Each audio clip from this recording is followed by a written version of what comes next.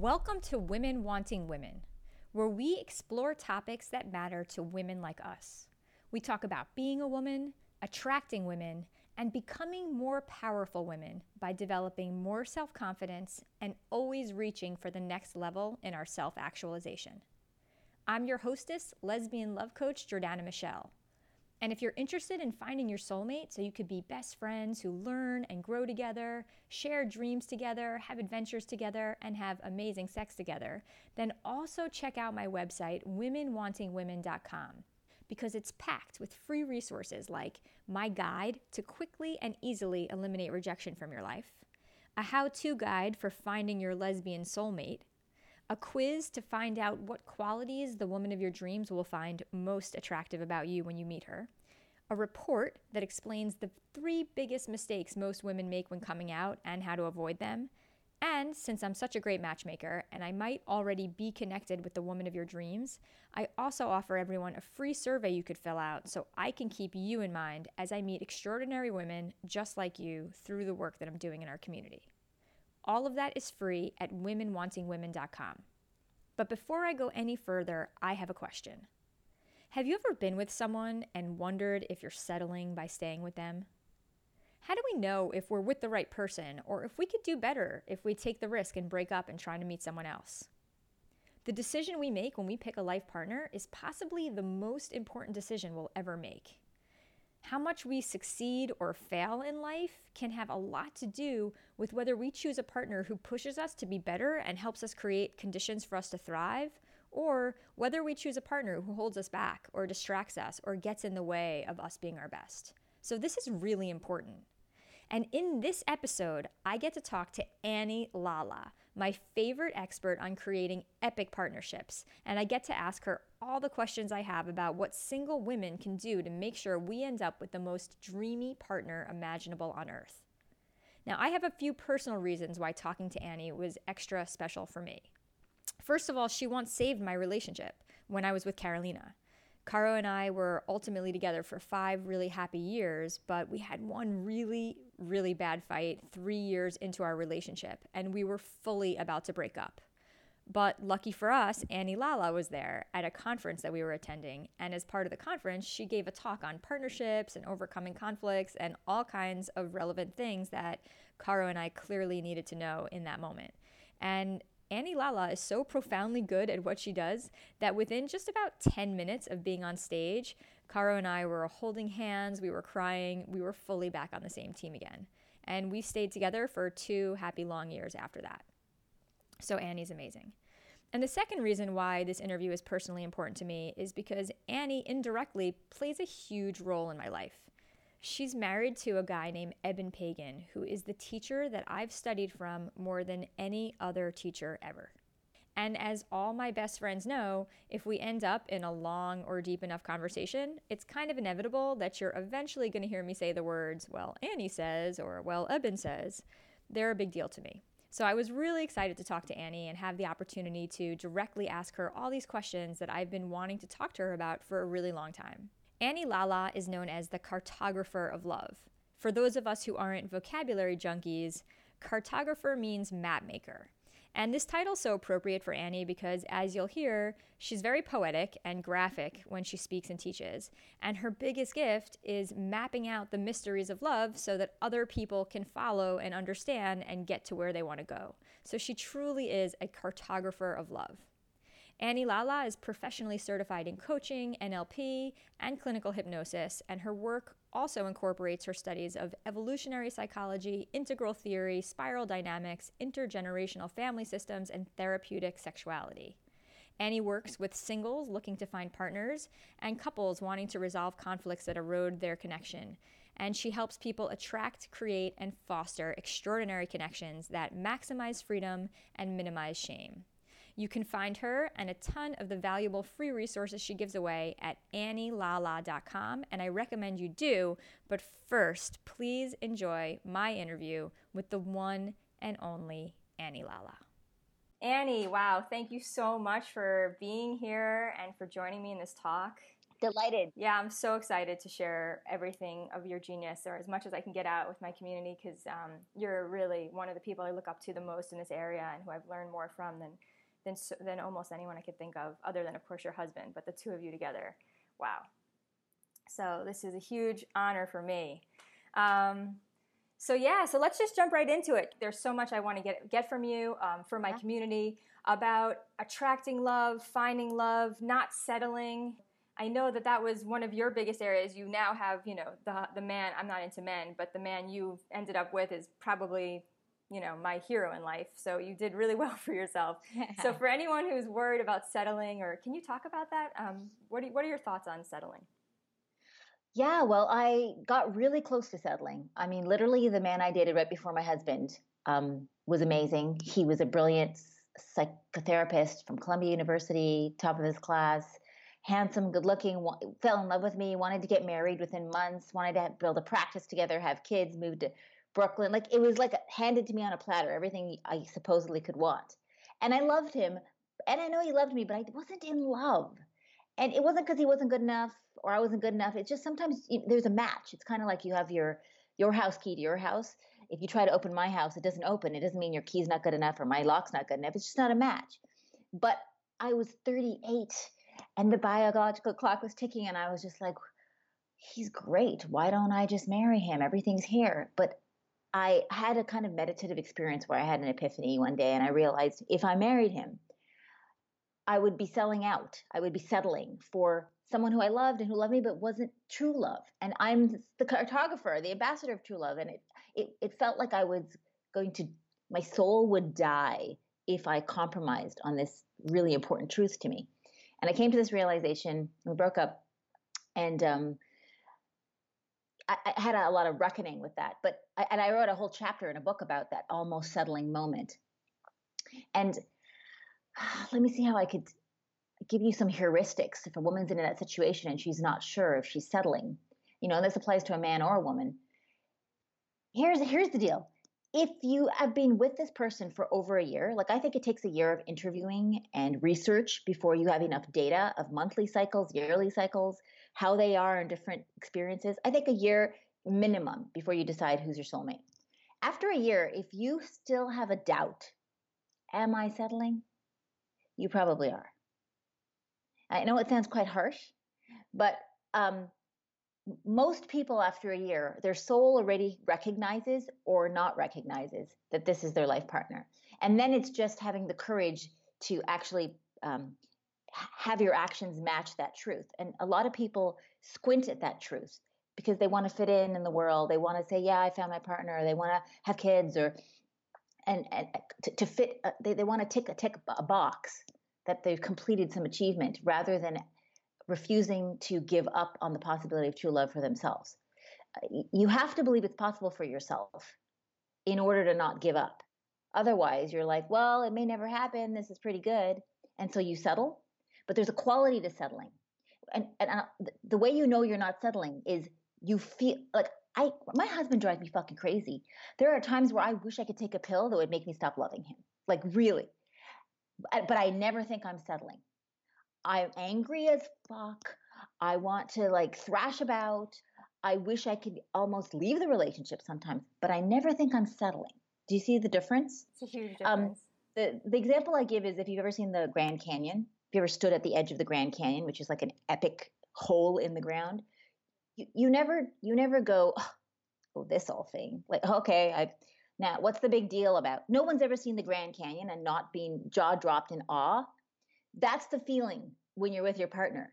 Not all the time, but you're like, I'm in awe of this human. They drive me fucking crazy. I don't know how this is going to work, but I'm definitely not settling. Do you see the difference? I do. But what about for people who aren't with literally the coolest dude I can conceive of, right? And also what about, so how do so I really want to speak to that because I try and talk to clients about that, how to believe in love when it hasn't happened yet. And is there really like, how can I try and make people believe that there is someone for everyone. I want to hear your take on it. Yeah. So we're literally bootstrapping reality from our imagination. and it's governed by our courage and our audacity. And I'll go to an example that's not related to love, like Steve Jobs and the iPhone. Okay, he had a vision, or James Cameron and Avatar. They both had a vision of something that they thought could be in the world, a piece of technology or a movie. There was no the technology to support the iPhone or the movie Avatar didn't even exist. Like they had Steve Jobs and James Cameron had to go and have technology created just to create to manifest their vision. Okay, so in terms of audacious dream, everybody's going to have a computer in their hand. Avatar the movie, which is the best movie ever made, possibly. They had to believe in something that they saw in their imagination more than any of the evidence in the current world allowed for them to believe. So it's a refusal to let the current status quo evidence govern what you believe. So if you're looking around or looking at your past to see, is this feasible? When I extrapolate on the graph of my possibilities, is this likely? You will never get access to this belief. What I'm talking about right now is how to generate faith from nothing. And to me, this is the actual purpose of the human imagination. It's the highest use of imagination. It's to generate a belief in something. And the reason you believe in it is not because of its likelihood of being true. You believe in it because it's the most beautiful and audacious idea you can conceive of. And by virtue of its beauty and audacity, you confer belief to it. The ability to do that is the ability to have faith. And if you can't do it in love, I'm sure there's places in your life you can. Like in your work, if you're a writer, or if you make wooden cars, before you grab the block of wood, before you write on that page, you have an idea that this thing's going to exist, and then you pursue it with your skill and your craft, and then it happens. But it only happens because you did not let go of your connection, like an umbilical cord, to that vision, to that possibility, whether it's a piece of writing, a play, something you make, fixing a washing machine.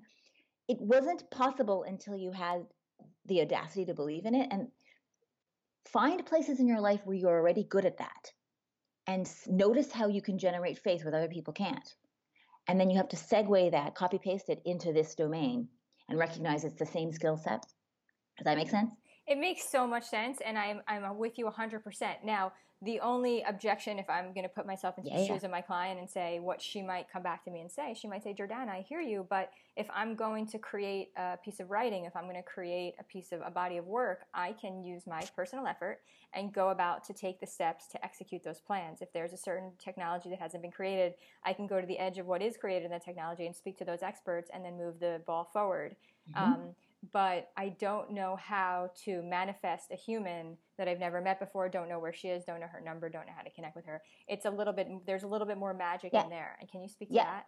Yeah, absolutely. So the game is not to manifest a partner or call in your soulmate. That's not how I look at it. The game is to create your womanhood, your selfhood, as the most extraordinary you can muster. So you're maximally aligned with your values in your daily behavior. You're maximally aligned with your purpose and your dharma, like you coaching rather than doing some desk job. Every place in your life where there's a gap between who you want to be and who you are, you get to fucking work on that gap. Okay? So you're creating yourself into the most extraordinary woman that you would want to offer to that person were you to meet them. That's the work you get busy on. That they will find you. If you get on that track and build yourself as the avatar or as the iPhone, like get to work on what you can control. You are your own iPhone. I love it. Yeah, and you are your own avatar. Literally, you are your own avatar of God, the universe, woman. If you want to marry or partner with the most extraordinary human, man or woman, that you've ever met, which is what you should want, okay? If you want that, then you have to, when you meet them, be able to offer who you are with maximal triumphant dignity and pride. Fallible as you are, broken and wounded, but fucking proud of who you've created yourself to be. You're an art piece. You are your own Mona Lisa. And you keep iterating. It's not about perfecting. It's about minimizing the infinite, unclosable gap between who you are and who you want to be. And so this is a path of self-development, building your own self-esteem, building your alignment to your values and your dreams. When I meet a human, I look at their physicality, their emotionality, and their intellectuality, and the way their mind works. And I look for congruence across these three domains. And the more congruent they are, the more I would see them as actualized, developed, whatever you want to call the ascension of consciousness.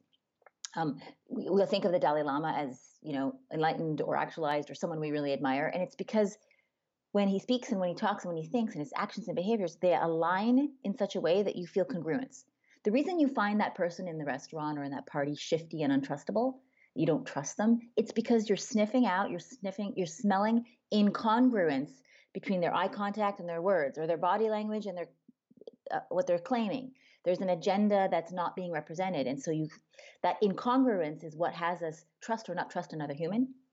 And so what I'm speaking about is having congruence across all levels of your being, which is a life's work. And so that's the technology I would have someone be practicing rather than trying to manifest someone else. Totally. And so where would you get started, right? So, they're hypothetical, the women listening, where would be the first step you would take? I would ask them to write a shame list privately. They don't have to share it. They don't have to show it to anybody. Write down the things that they're most ashamed of. And how do you find those things? The things that you want to have secrets. What on your computer, what in your bedroom, what in your closet do you not want people to see? What in your mind? What thoughts? What beliefs are you most ashamed of? And you can find them because secrecy always hangs out where shame is.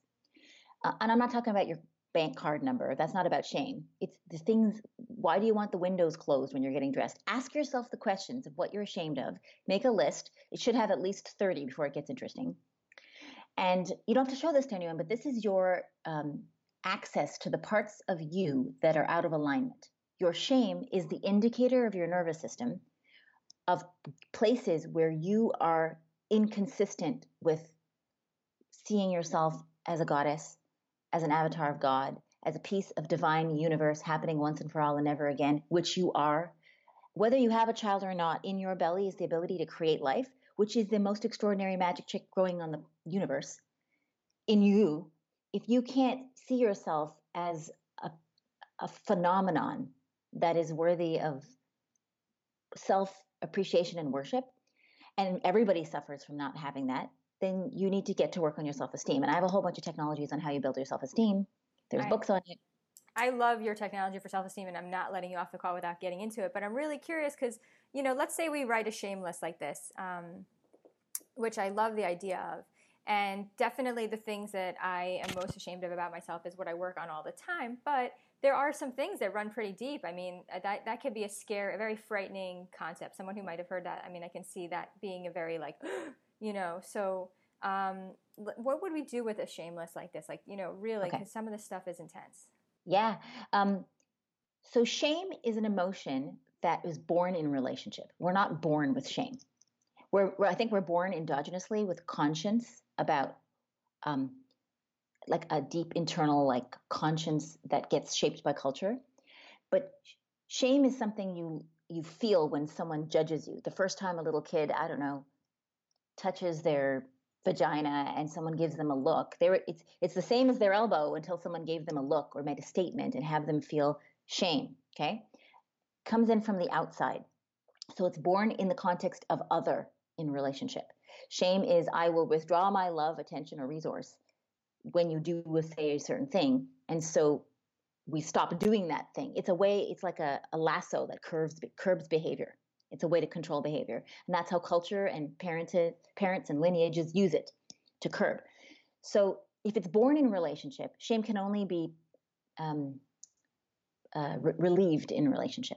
So every shame that you have, until it's witnessed by another human, often usually in a therapeutic dynamic with a coach or a therapist or a best friend, when you start to reveal something you're ashamed of, but you first have to reveal it to yourself before you can ever reveal it to anyone else, because most of us hide our shames from ourselves. But once you can know, oh, I'm ashamed of this, and then you can express it to someone and have another human persist in their affection, their love, and their offering of contribution to you, while after you've shared the shame, something in your nervous system changes, and you go, oh, I'm still lovable. Because shame is built on pain of death. Like it's built in your system. It's a tribal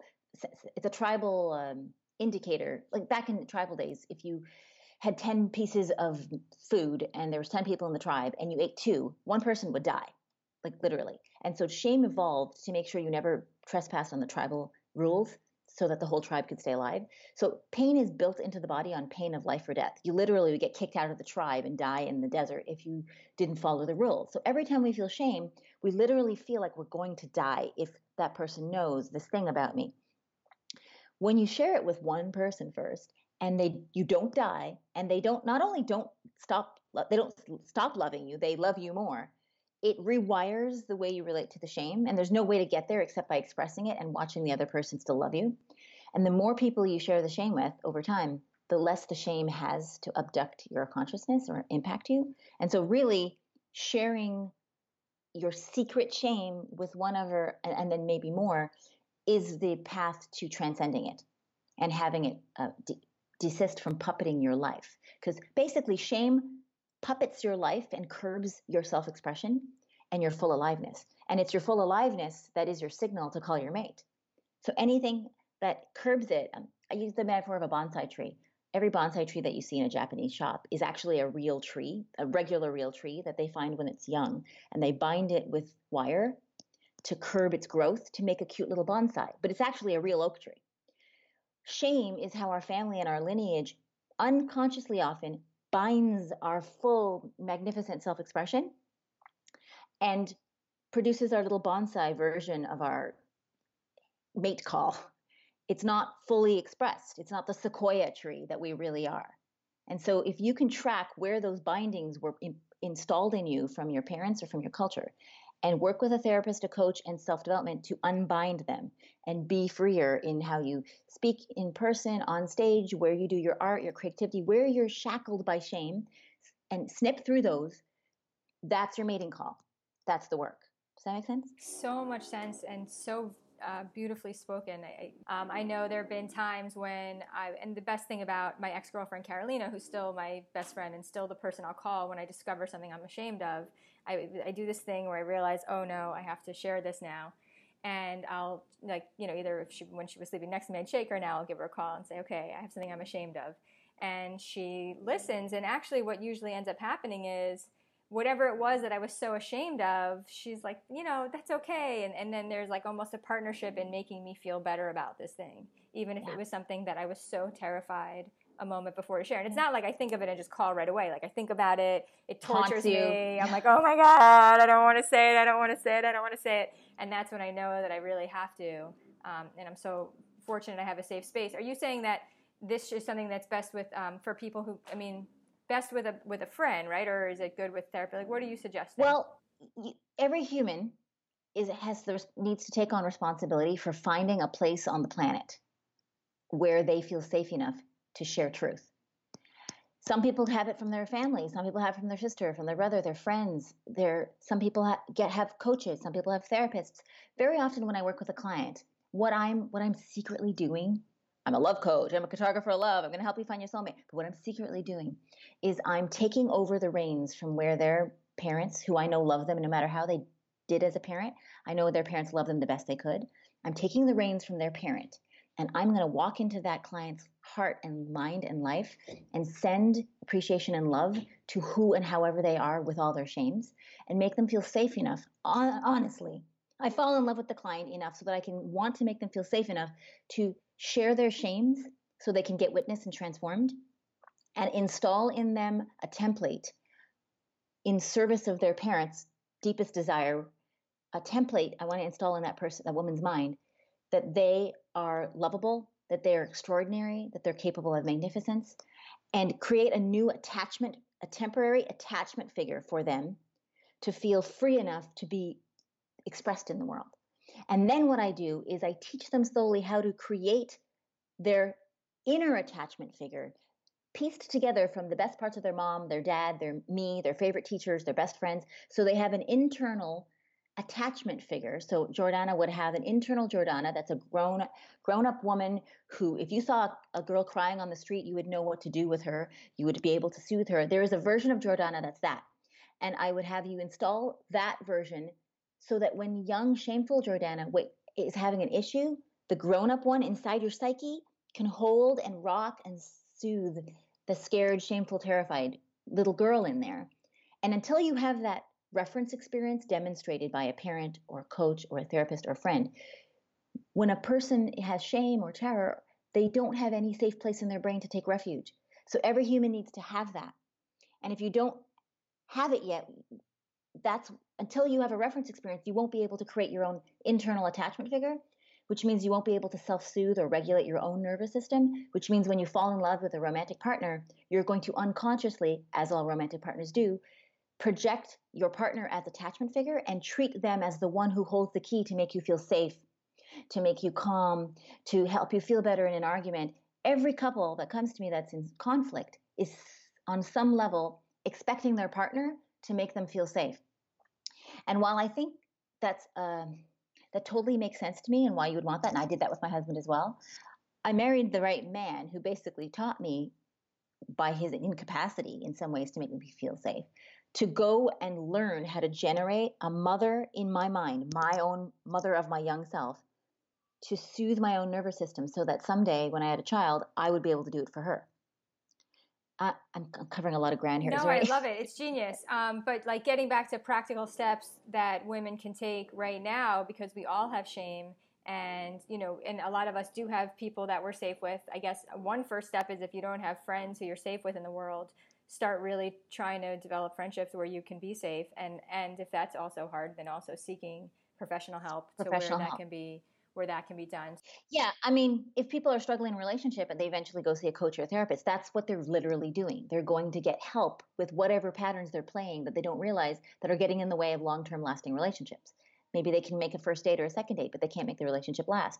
There's some pattern that's in the way of intimacy for them that was imprinted in their original dynamic with their parents, because that's where you learn what love is, from how you related to your parents. And so we have an imprint, and that imprint governs the ways in which we love really well and the ways in which we love ineffectively.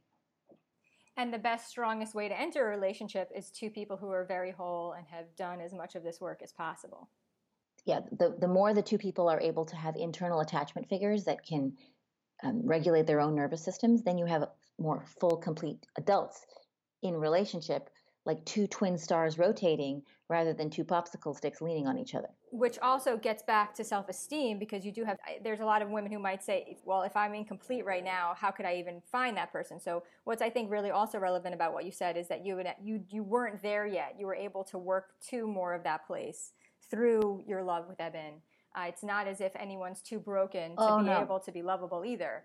No. So this is not also to put 10 miles or 100 miles between you and the love you want to find. It can be available and worked through even as you meet someone. Every person you meet that you have a relationship with, man or woman, is practice for all relationships. So every woman you date, every man you date is either the one or practice for the one. So you want to bring your A game. When an Olympic athlete goes and does their practice every morning, they don't bring a half-assed, it's not the Olympics, I'll just bring my half-assed energy today. You bring your full A game so that when you're on the Olympics, you've practiced bringing your A game. So even if you're with someone that you don't think you're going to be with forever, you continually use them as the dojo and the gymnasium to practice being the best version of lover and human and present consciousness that you can. You said something about seeing yourself as incomplete. The point of therapy and coaching is not to realize where you're incomplete, but to realize where your defense mechanisms have you believe you're incomplete. You're actually perfect and whole. Internally, I think of Michelangelo's statue of David. He said when he saw the block of marble, he saw David inside the marble, and he just removed everything that wasn't David. That's what you're doing in a relationship. You're removing all the defense mechanisms and the insecurities and the fears that got installed during childhood development that were covering up the magnificent piece of divinity that you are underneath. And your partner in relationships, every time they have a complaint or a criticism or a need, if you could listen behind it to see that they're trying to carve away anything that is not your magnum opus masterpiece inside. They're carving away the excess marble that's not David. But if you identify as the block of marble, then you're going to feel they're cutting into your skin. But if you identify as being shaped by each partner into a more magnificent version of yourself that was buried underneath defense mechanisms, then they're revealing what was always there, which is your lovable, infinitely lovable, beautiful self.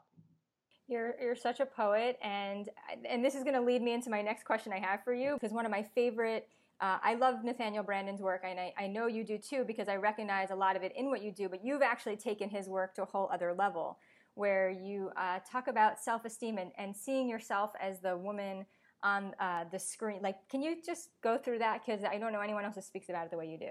Yeah, so one of the techniques my brain came up with, and I think everyone can use this technique, it's kind of like an internal NLP technique, is to imagine yourself on a movie screen at all times. Like you're walking down the beach by yourself, you're walking down the sidewalk, you're always on a movie screen. And in the audience is, I think of it in the audience as all my future selves and everyone I've ever loved and admired. Okay. But you could just have all your future selves. Okay. So at any moment in time, even when I'm alone, I want to be acting, behaving, speaking, thinking in such a way that all the people in the audience would be clapping for me. So when I'm in a situation where I'm upset with someone or there's some decision I have to make, I quickly run the visual of I'm on a movie screen. In the audience is everyone I admire and all my future selves. What would have them clap for me? And that gives me a very clear indication of how to move, what to say, how to act. Because if I play that heuristic, I can see very clearly if I do that, no one's clapping for me. You know, what makes me feel like the most beautiful, heroic, good, inspiring version of myself. And I try to align myself with that, the character in the movie that I would most want to be. And I think if everybody ran that in their mind, how they behaved in life would be different. But in particular, when you're alone, you see, when you're alone, there are things that you're doing that we would be clapping for that girl in the movie. Like I give the example, like if you're walking down the street and you see the shadow of a tree on the sidewalk, no one else is seeing that shadow. And in that moment, the shadow might delight you. You might hear the laughter from a child in a school playground and you are pleased by it. That is very subtle and insignificant. But if you could be witness to that moment of your own poetry, and we all have moments of delight and poetry as we move through our day that no one else sees. You could be in a shop and you feel a cashmere sweater and you like, love the feeling. You feel a breeze on the back of your neck as you're walking out of a store and it feels cooling on your neck. And that moment of delight, if you could be witness to it and appreciate life for that moment, everyone in the audience would be clapping for you because we love people who love shadows and children's laughter and are delighted by breezes on their neck. Like we just love that character. So becoming easily delighted is the first step for developing self-esteem. Just noticing where you already have delight. You don't have to go find more. Just noticing where you already have them. The feeling after you brush your teeth. I love that feeling. The feeling of my toes on the bath mat as soon as I get out of a shower. The first drops of hot water on my body. I love that. The smell of your shampoo. There are a million delights in your day that are not getting cataloged and tracked. Just start tracking them. That's the first layer. The next ninja move after you've become proficient at tracking moments of delight is to install a meta layer that watches you having the delight and clapping for it. So when I'm in the shower and I smell the mango shampoo and I like it, I'm appreciating the delight of the shampoo smell. And I'm also delighting in the fact that some chick in the shower is enjoying her shampoo smell. And I like her for that. So I have two layers of delight. The second order layer it almost babysits the first one so that you can take your consciousness out and it'll run as an auto program for the rest of your life. It's self-generated self-esteem sustenance technology that you don't have to consciously manage. And so it's the two layers that actually makes it generative and perpetuates it as a habit in your psyche. So that's my hack on self-esteem. I absolutely love it. But can we just tie back a little bit more as to why that relates to self-esteem and like what self-esteem is and why you're being delighted and being, why that relates to self-esteem in the first place? So self-esteem is your, Brandon talks about self-esteem is your belief in your ability to cope with what the future brings, not just cope, but thrive. And it has two pieces, your belief in your future self's ability to cope and to be successful. And the other part of self-esteem is you believing you deserve to be happy. So those two pieces are required to have strong self-esteem. The reason why I find the delight technology useful is because it forces you to observe in your life where the moments of your life that you like how you're doing life. You're falling in love with yourself and your life with this practice. And when you fall in love with yourself and your life, it gives you the audacity to believe that the next moment will be beautiful, fall in lovable, happy, delightful, interesting. Our human minds are programmed to look for what's wrong. When we scan a situation, we look for what's wrong because that's more dangerous for us. We don't walk through the world going, this sidewalk is perfect. This grass is lovely. We look for the thing that's scary or that could be wrong, the imperfection, because that's what evolution rewarded us for. That's Because what otherwise survival. we would have died. We would have died, right? You don't notice the flower, you notice the lion lurking in the bushes. So, because we have that default program, we have to do affirmative action for the other program, which is to consciously notice what is beautiful, what is safe, what is wonderful. And unless you practice that intentionally, the default will be to look across your life and see what sucks, which is what we all do great. We're all good at that. But you have to build a muscle to look at what's this is the gratitude practice. Other people call it gratitude practice. I like calling it delight practice, but you can do it anyhow you like. It's basically forcing yourself to draw attention to moments of life that are good rather than bad. And if you start doing it, you'll actually string them together, those moments, and you can make like a necklace, a metaphorical necklace that you wear of this is how I do life, with all these moments of delight or gratitude or beauty or appreciation. And the person who wears that necklace every day moves through life with a kind of feminine prowess and stride that is attractive to others. But you can't fake it. You can fake your confidence stride, but as soon as someone gets to know you and talks to you, they're going to track whether you like yourself and your life. And if you haven't done the work to create yourself and your life in such a way that you like it and you're proud of it, why would they want to take it on if you're not even proud of it yourself? Totally. And I love how you put it on a movie screen, because the truth is that we we have a higher consciousness that is watching everything we do, even if we're a little bit asleep at the wheel all the time. There's always a part of us that's watching everything.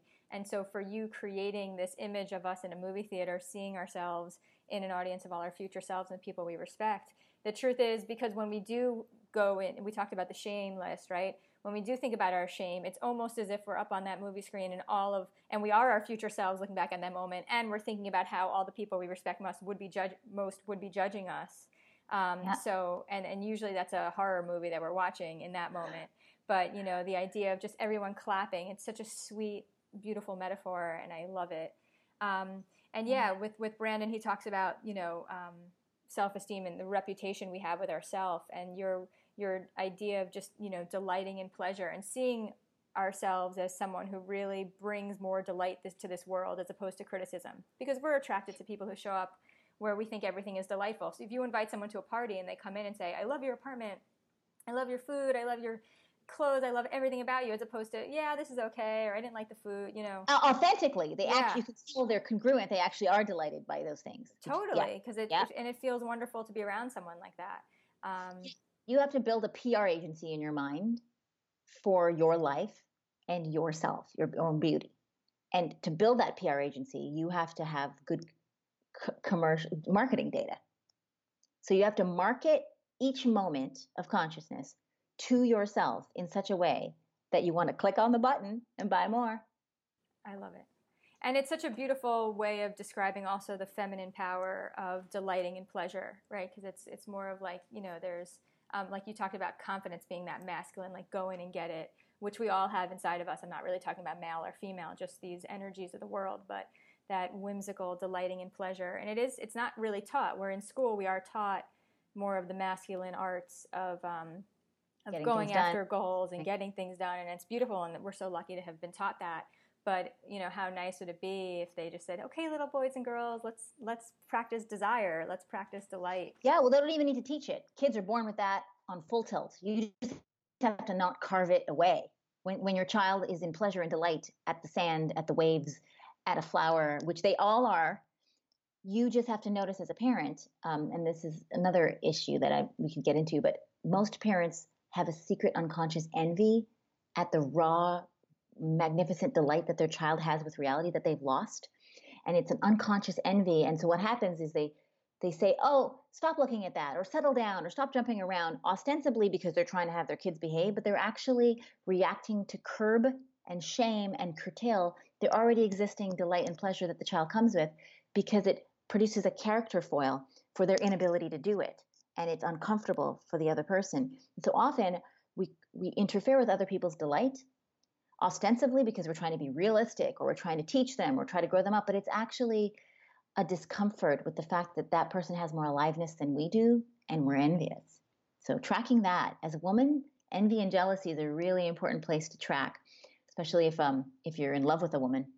I think most women are at playing levels of all humans are competing with each other, mothers and kids, lovers and partners, teachers and students.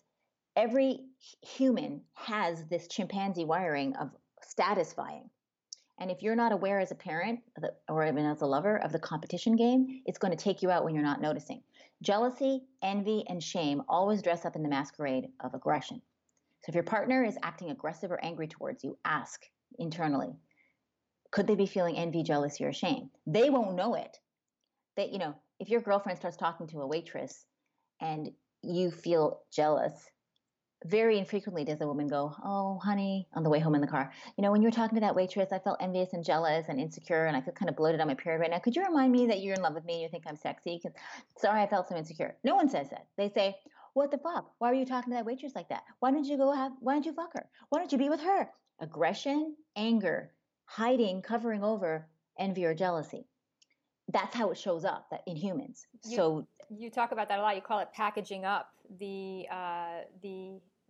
original bad feeling in another form, where maybe you won't even say, why were you looking at the waitress? Maybe you say, why didn't you blah blah blah, and relate it to something totally different. Yes. When really you're just pissed that she or he or whoever was talking to the hot waitress. Yeah, it's smuggled aggression. So it's a constant practice to look at when you're feeling angry or aggressive. Could there be shame, envy, or jealousy buried underneath? And that's your personal inquiry. And the more you look, the more you'll find it. Or just desire for love, which I love when you talk about too. Just sometimes if you're picking a fight with your partner, maybe you'd be better off just saying, hey, I need a cuddle right now. I need attention. Most fights are very intimate. They're very intimate. They're not just like two boys wrestling. It kind of looks like they're hugging. There's a way in which you get emotional or physical contact from a fight that if you don't know how to ask for it, because you have, asking for a hug or a kiss or love feels like a deferential move. It puts the other person in a higher status power position, and you risk having your heart broken. But that willingness. Because they could say no. Exactly. And then it's a put down. And then you are heartbroken.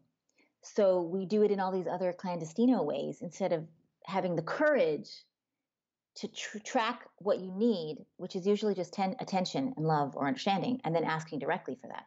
Which I highly doubt any partner would not offer if it was asked for directly, but often we smuggle the request in some other pantomime.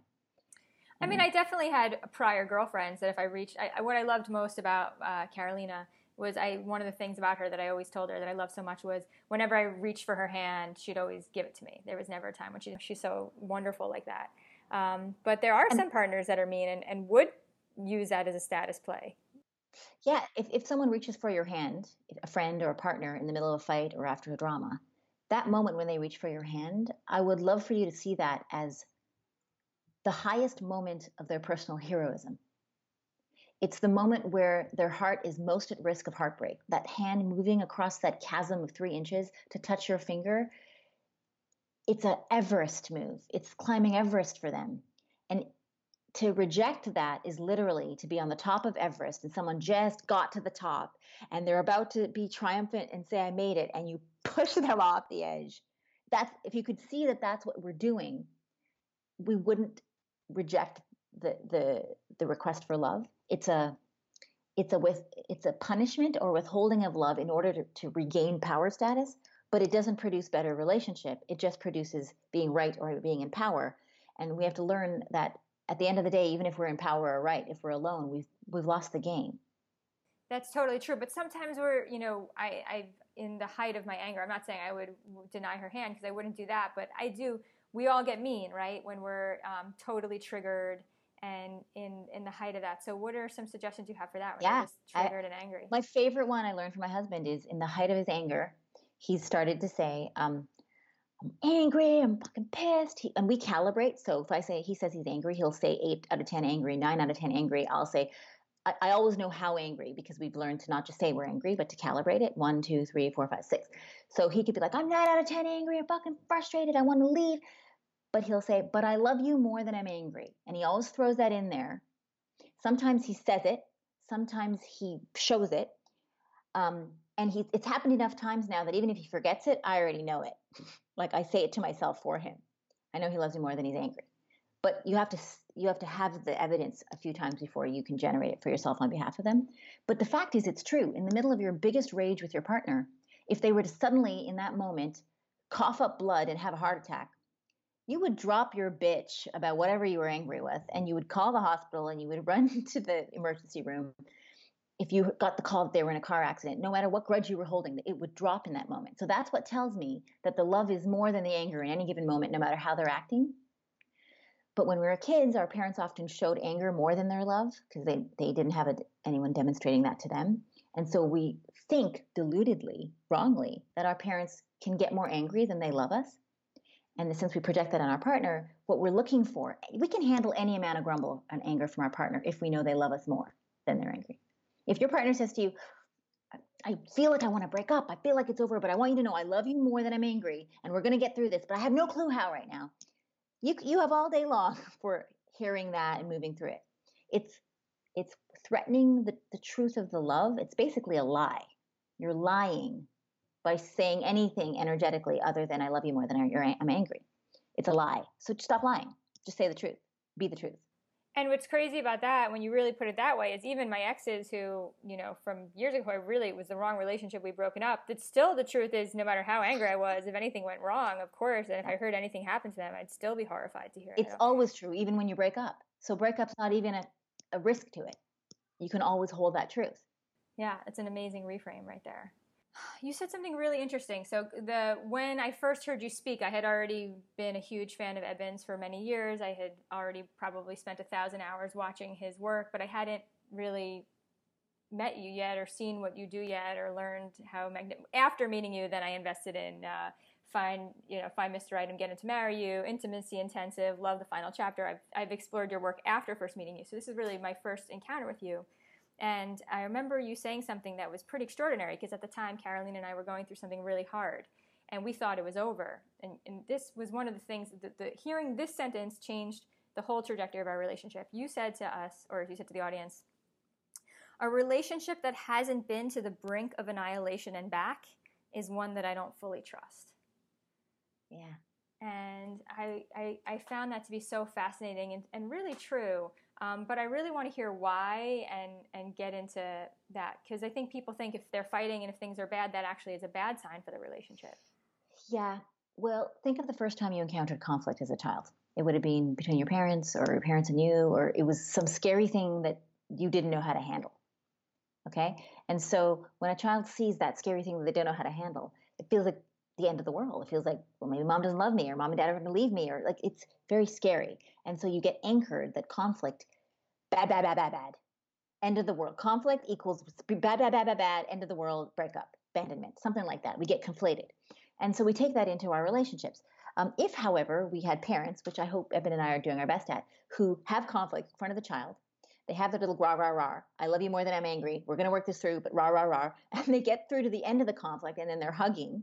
What the child learns is conflict is normal. Conflict happens, just like going to the bathroom and spilling your milk, and it gets cleaned up, and you move on with your day. And every time you have an issue with your best friend in school or with a colleague in your first job, you learn conflict is resolvable, and the love will win in the end.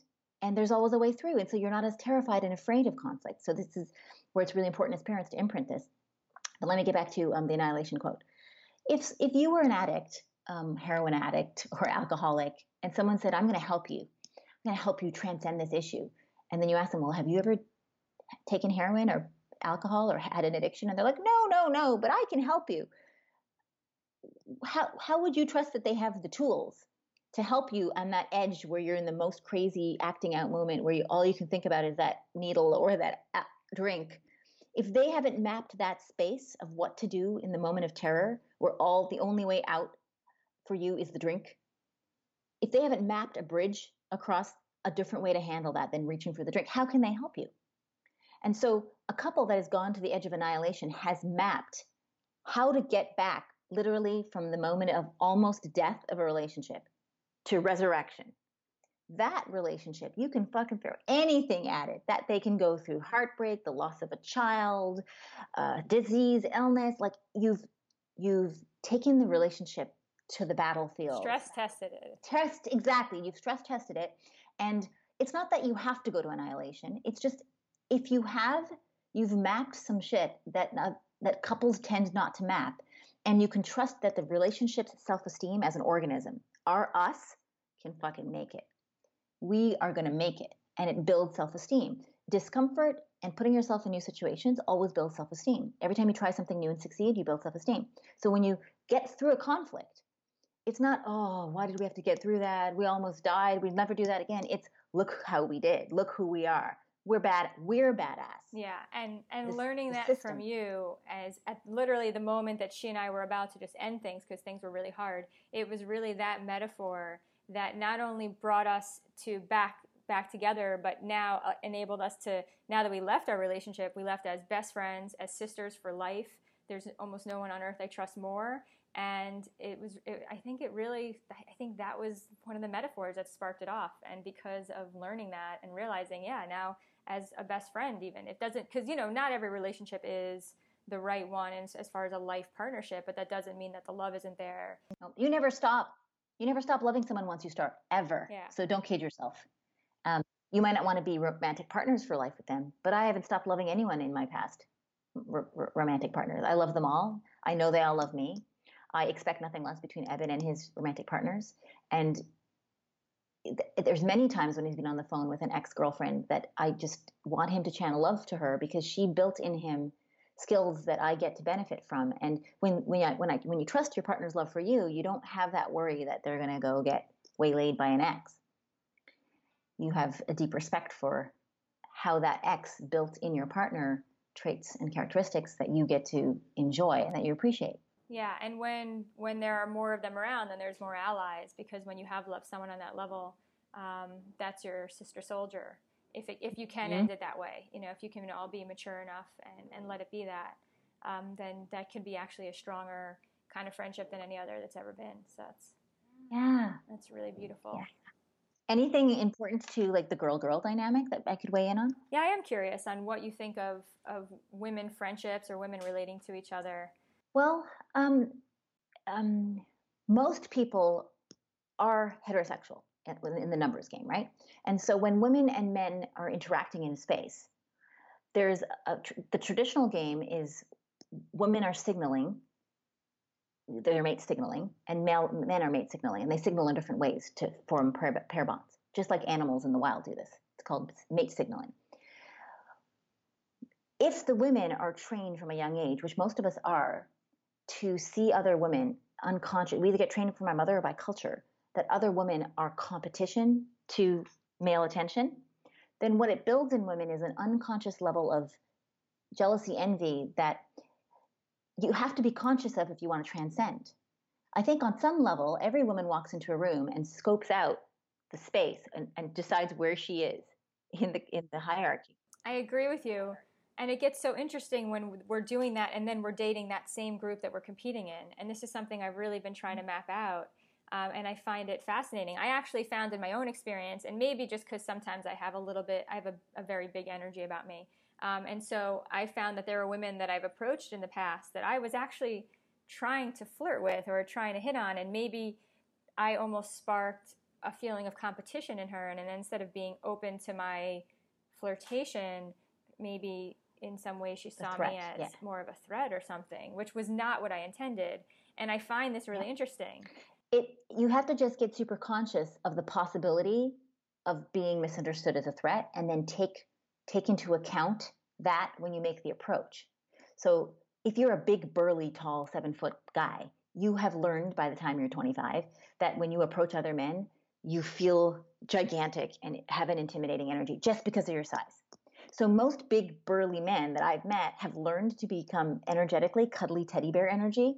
They don't trundle over like Arnold Schwarzenegger. The ones that I have gotten to know, I've seen this adjustment they've made to do affirmative action for the misunderstanding that they're really threatening. So their energy is super soft to accommodate and counteract that initial assumption. That makes a lot of sense. And yeah, and I've also learned to ground my energy and meditate, and something that I've really worked on is like taking my energy down a bunch of notches, lower the intensity, and just be less like that. What I also find is interesting though, because we're all in the same side of the evolutionary competition game, not because we all really are competing with each other, but just because evolutionarily we are chimpanzees and females compete with females, males compete with males, and that's just how we are physically wired.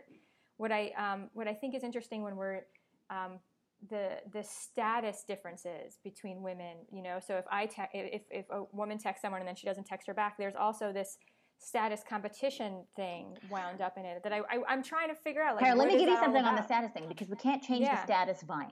It's in the blood. It's in the so co-opt the game for a new purpose. So the status I play now, the traditional status is who's the hottest girl, who's the most coveted mate potential, smartest girl. You can play that status game, but I want to rename status. So now my status is how amazing can I make the woman feel?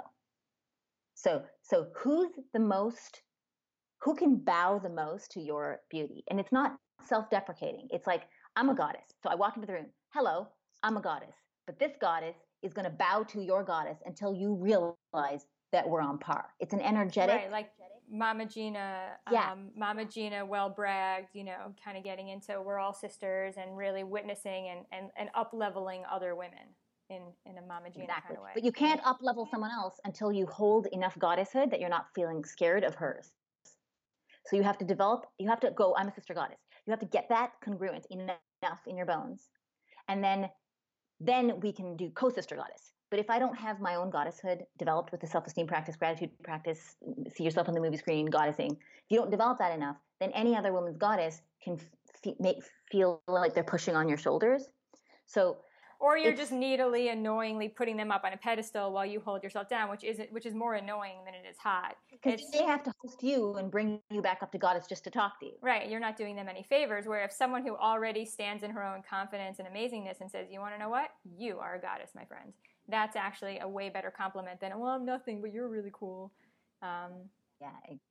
I love that. I think that's genius. And I think the envy in this between women starts with the mother-daughter dynamic. This is where I think it starts.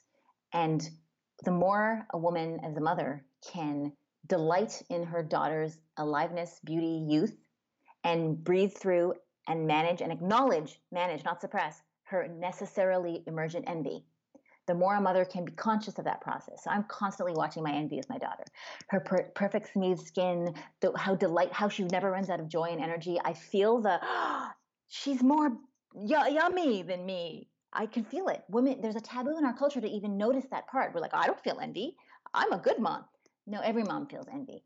You have to transcend, means to include and go beyond. You can't transcend it if you don't include it. So you have to watch for your envy, go, hello, inner chimp. I know you're there. You're part of my lineage. I honor you. And I'm going to breathe through and be more than my chimp. I'm going to appreciate consciously my child's aliveness rather than feel infringed by it.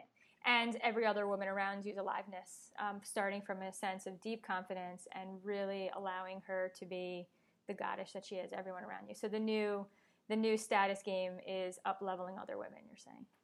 And every human. So the highest status person in the room is, to me, is the one around whom everyone falls more in love with themselves.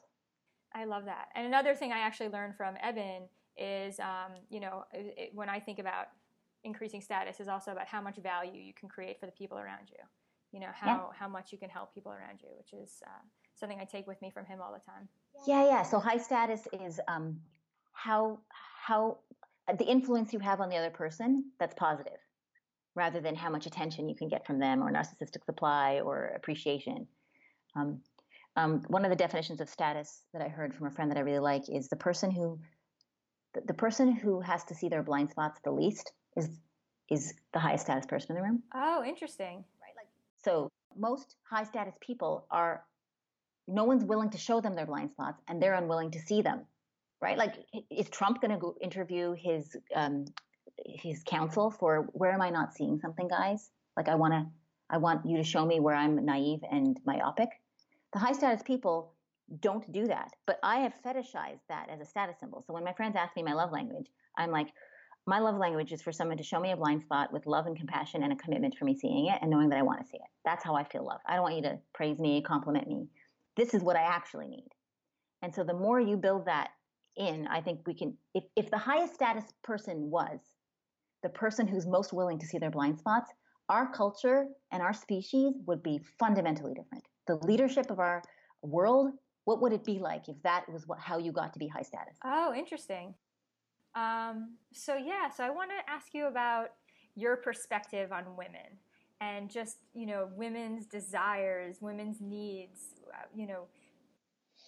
Yeah, it's interesting. One of the things I say to my clients a lot, and most of them are women, is that when a woman honestly accesses her truest needs and desires, they're usually things that upgrade her family, her community, and the world at large.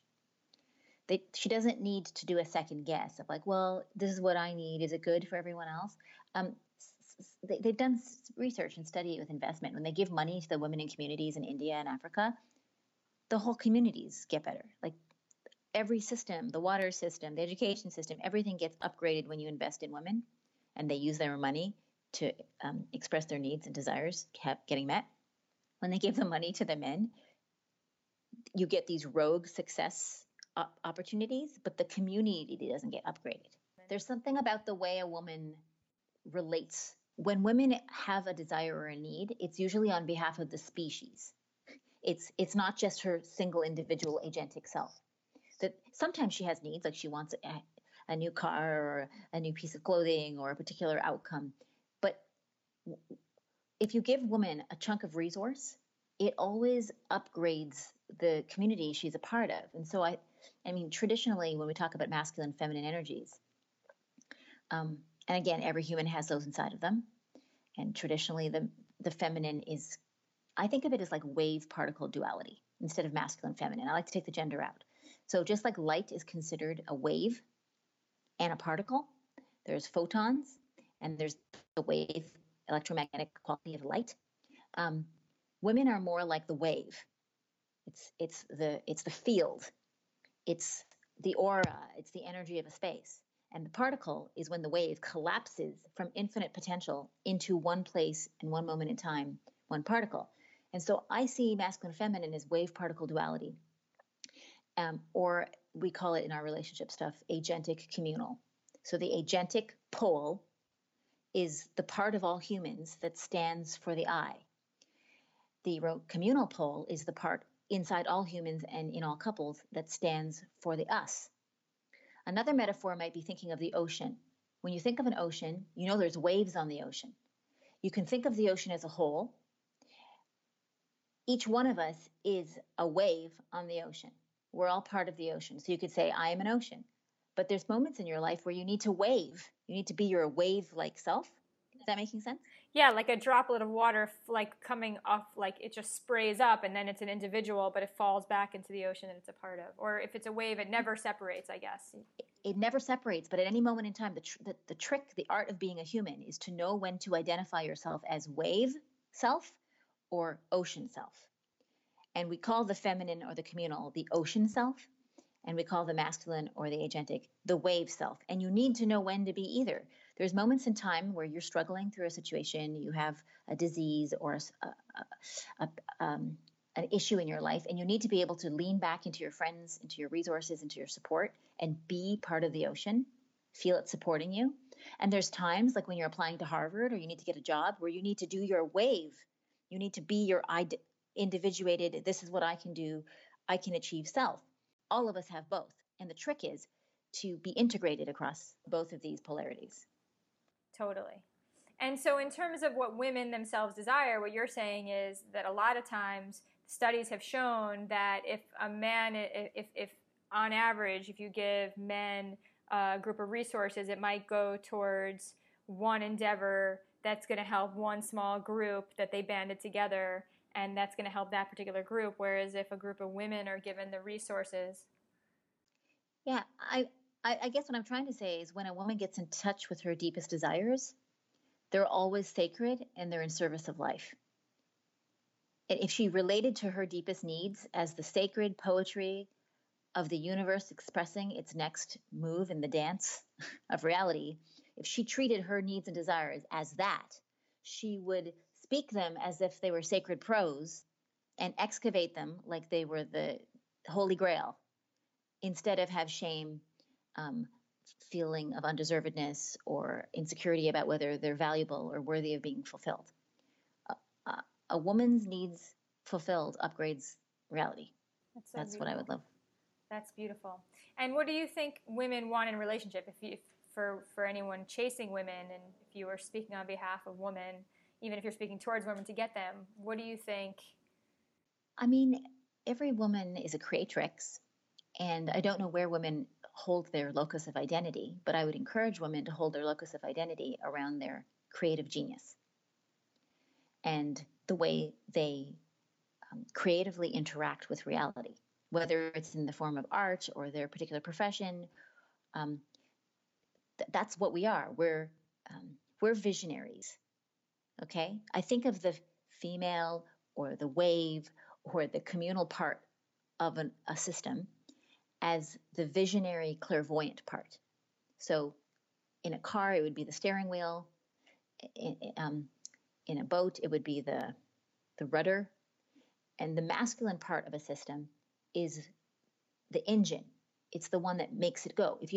A car can go, it has an engine, but if it doesn't have a direction or a vision, it doesn't go anywhere. Every one of us has a visionary part and a make it happen problem solver engineering make it happen part. The make it happen engineering part of a system should always be in service of the vision. So when a man and a woman get together, or even two women get together, it's in both of them have a visionary part. And that visionary part is the one that they hold as the sacred direction. And then the part of them that's engineering, problem solving, get it done, that's in service of making sure the vision manifests. So whether it's a man supporting a woman's vision, I mean, literally, my husband asks me regularly, how should our life look? Where should we live? What kind of environment should it be? He's trying to get a vision, and then he's going to go make it happen. And it's not that he doesn't have his own vision, but he wants our visions, our two feminine poles, our two creative geniuses to tessellate and intermingle and produce an emergent vision that is the best of both of our creative imaginations. And then he's better at making things happen than I am, but I can make things happen too. But we put our engineering masculine know-how parts together in service of those visions. But if you don't have them in order, if you have the feminine part of a system trying to make shit happen instead of doing what it's best at, which is visioning, you have the wrong skills applied to the wrong part of the process.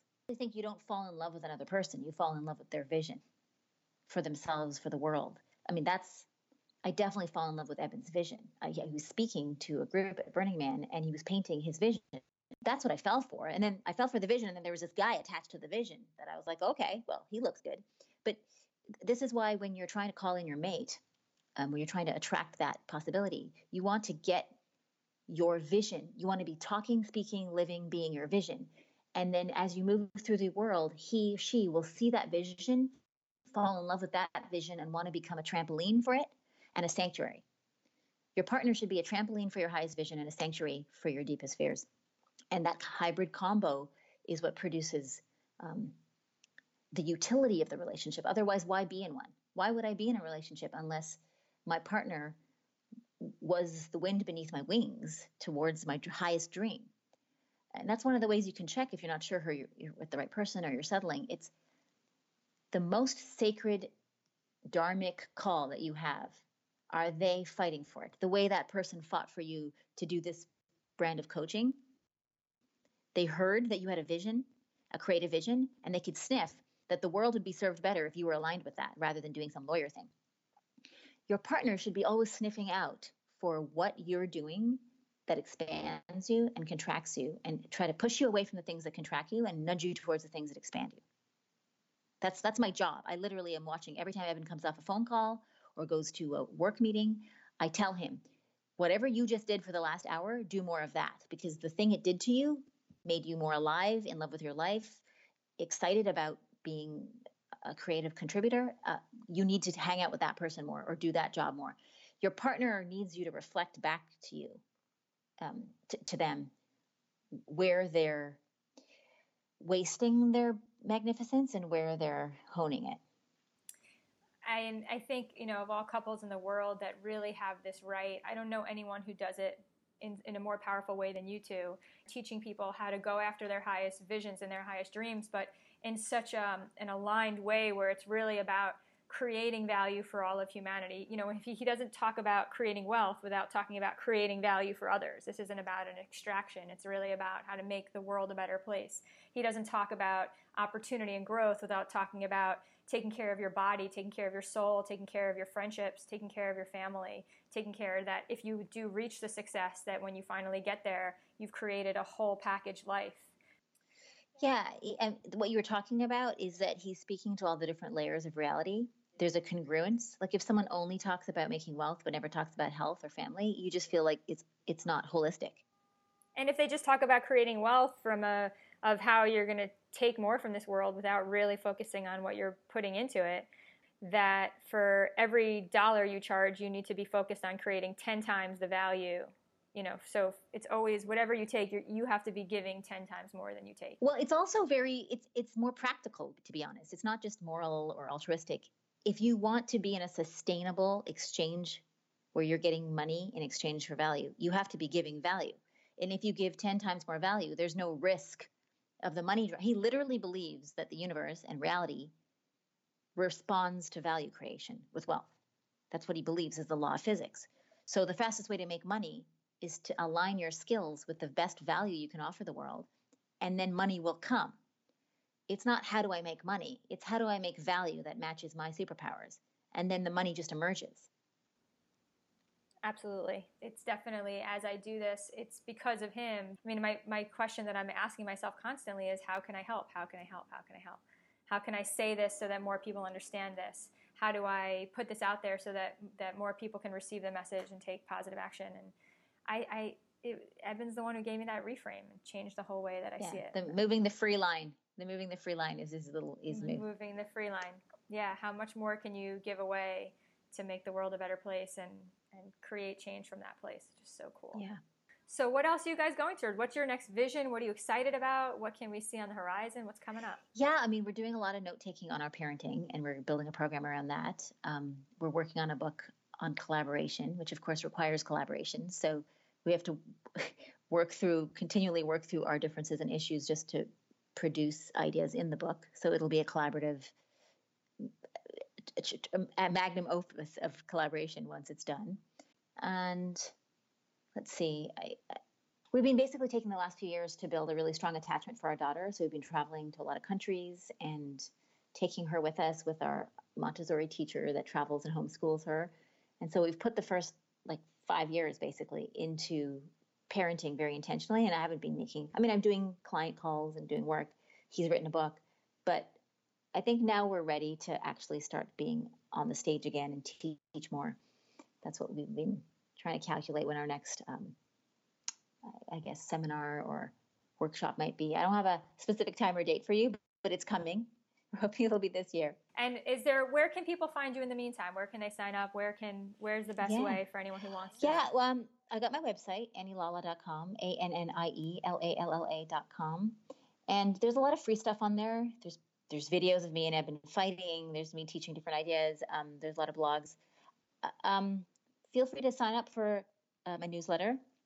You'll get a chapter from a book that I wrote, a chapter in a book that I wrote that's basically the love story of how I almost settled and sold out on love and how I actually ended up with Eben. And there's also a love test you can get. There's 10 questions, basically. You ask these 10 questions if you're a man or a woman, and it'll tell you whether you're in love with them or they're in love with you. That's awesome. Well, I definitely recommend everyone signing up, and can be sure that whatever Annie and Eben put out, I will be there to consume and enjoy and grow from, because you guys are geniuses, and I love you so much. Thank you for being here. Aw, thank you, sweetheart. And now I would love to hear from you. We covered a whole lot of things in this interview, but I'm curious, what of the many things we talked about was the most impactful for you?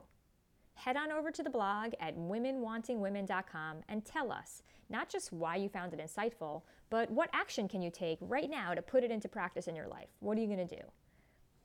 Either way, definitely head over to womenwantingwomen.com and sign up for my email list to become a Jordana Michelle Insider. When you do, you'll get instant access to an email training series I created to help you get started attracting the love you long for. Because I know that wherever she is, wherever the woman is that is going to be your one true person, the woman that you spend your life with and love until death do you part, she's missing you just as much as you miss her. If she's not already in your life, she is longing for you. It hurts her that you're not together, and you owe it to her to start taking steps, whatever you can do to start finding each other. So sign up for my email list for all of that, and also exclusive content and special giveaways and some personal updates from me that I just don't share anywhere else. And if you're interested in finding your soulmate so you could be best friends who learn and grow together and share your dreams together and have adventures together and have amazing sex together and cozy time every night and every morning when you wake up, then there are tons of free resources for you on womenwantingwomen.com, including a guide to quickly and easily eliminating rejection from your life, a how-to guide for finding your lesbian soulmate, a quiz to find out what qualities the woman of your dreams will find most attractive about you when you meet her, a report that explains the 3 biggest mistakes most women make when coming out and how to avoid them, and a free matchmaking survey any lesbian or bisexual or queer-identified female can fill out so that I can keep you in mind while I'm meeting and working with the incredible women that I constantly connect with through the work that I do in our community. I'm always trying to set women up, and I might already know the perfect match for you. So go find my survey and tell me about yourself so that I can help. All of this is free on my website at womenwantingwomen.com. Go check it out for yourself and share it with any other LGBT women that you think can benefit from what I'm offering there. Until next time, don't forget that hot lesbians are everywhere, that love is real, and that the woman of your dreams is on her way into your life in perfect timing, and wherever she is right now, she is missing you just as much as you miss her. Thank you so much for listening, and I will talk to you next time on Women Wanting Women.